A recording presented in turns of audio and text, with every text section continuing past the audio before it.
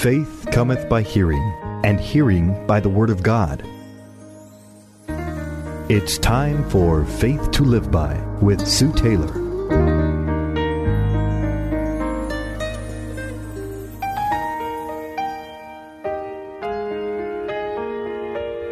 Thank you for joining me today on Faith to Live By. This is Sue Taylor. Today's program is entitled The 10 Most Wanted Men. You know, a few years ago, I remember seeing a track which was entitled The 10 Most Wanted Men. It focused on the ideal man, and it's worth remembering because it was full of the principles of God. You know, this world needs men and women of God who are bold and brave for the gospel of Christ, and who can say with the Apostle Paul, I am not ashamed of the gospel of Christ, for it is the power of God for the salvation of everyone who believes. So what are the characteristics of the 10 most wanted men and women of God? Well, I believe that the first qualification is that the man or woman who puts God's business above any of his or her own affairs is what God wants. Romans 14:8 tells us, for whether we live unto the Lord, and whether we die unto the Lord.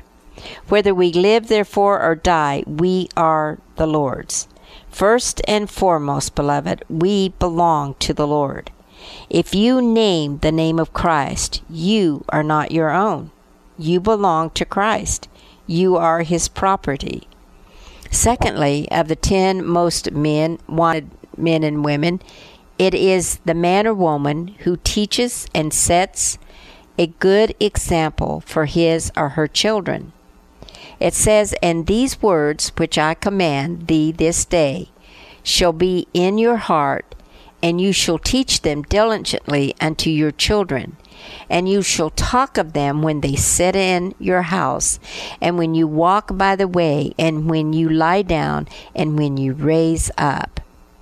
In everything we do and say, we should be an example to our children. Now, we aren't perfect, but we strive toward that perfection by staying in and living out the Word of God before our children. Thirdly, men and women of God are those who recognizes that anyone who needs Him is his neighbor. It's not just the person next door, but any and everyone we come in contact with. It says, thou shalt love your neighbor as yourself. But he, was willing to justify himself, and he said unto Jesus, who is my neighbor? And then Jesus tells the story of the Good Samaritan. Reach out when opportunity presents itself to love, and the world will see Jesus through you. Also, the 10 most wanted men and women of God is the one who measures his or her giving by what they have, rather than what they have not. For it is said that he which sows sparingly shall reap also sparingly, and he which soweth bountifully shall reap bountifully. Give generously and graciously, not storing up for yourselves, but storing up for eternal treasures. We don't give God the leftovers. We give to Him first. Also, another quality of the most wanted men and women of God is one who reads the Word of God with as much diligence as he or she does the daily paper or the latest novel. We are told in Scripture to study, to show ourselves approved unto God, a workman that needs not to be ashamed, rightly dividing the word of truth. To rightly divide the word of truth, it must be studied, not just skimmed over. It's really, I don't believe how much you read, but it's what are you getting out of what you are reading. The word saves, sanctifies, and it sets us free.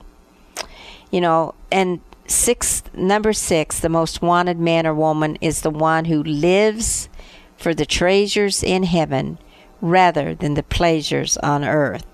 It says, but lay up for yourself treasures in heaven, where neither moth nor rust doth corrupt, and where thieves do not break through and steal. For where your treasure is, there will your heart be also. Don't let your bank account in heaven be overdrawn, beloved.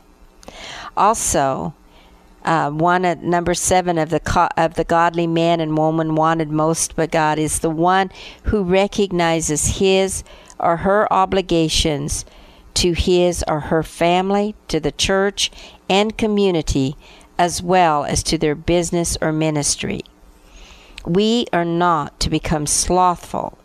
It says, and I will say unto my soul, Soul, thou hast much goods laid up for many years.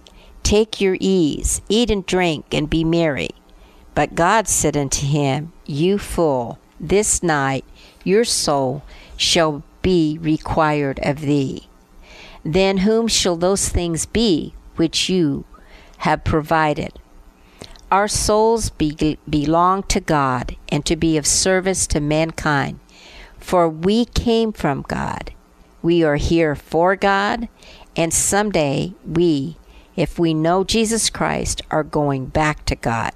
So stay ready, and stay with a giving attitude of laying up your treasures in heaven.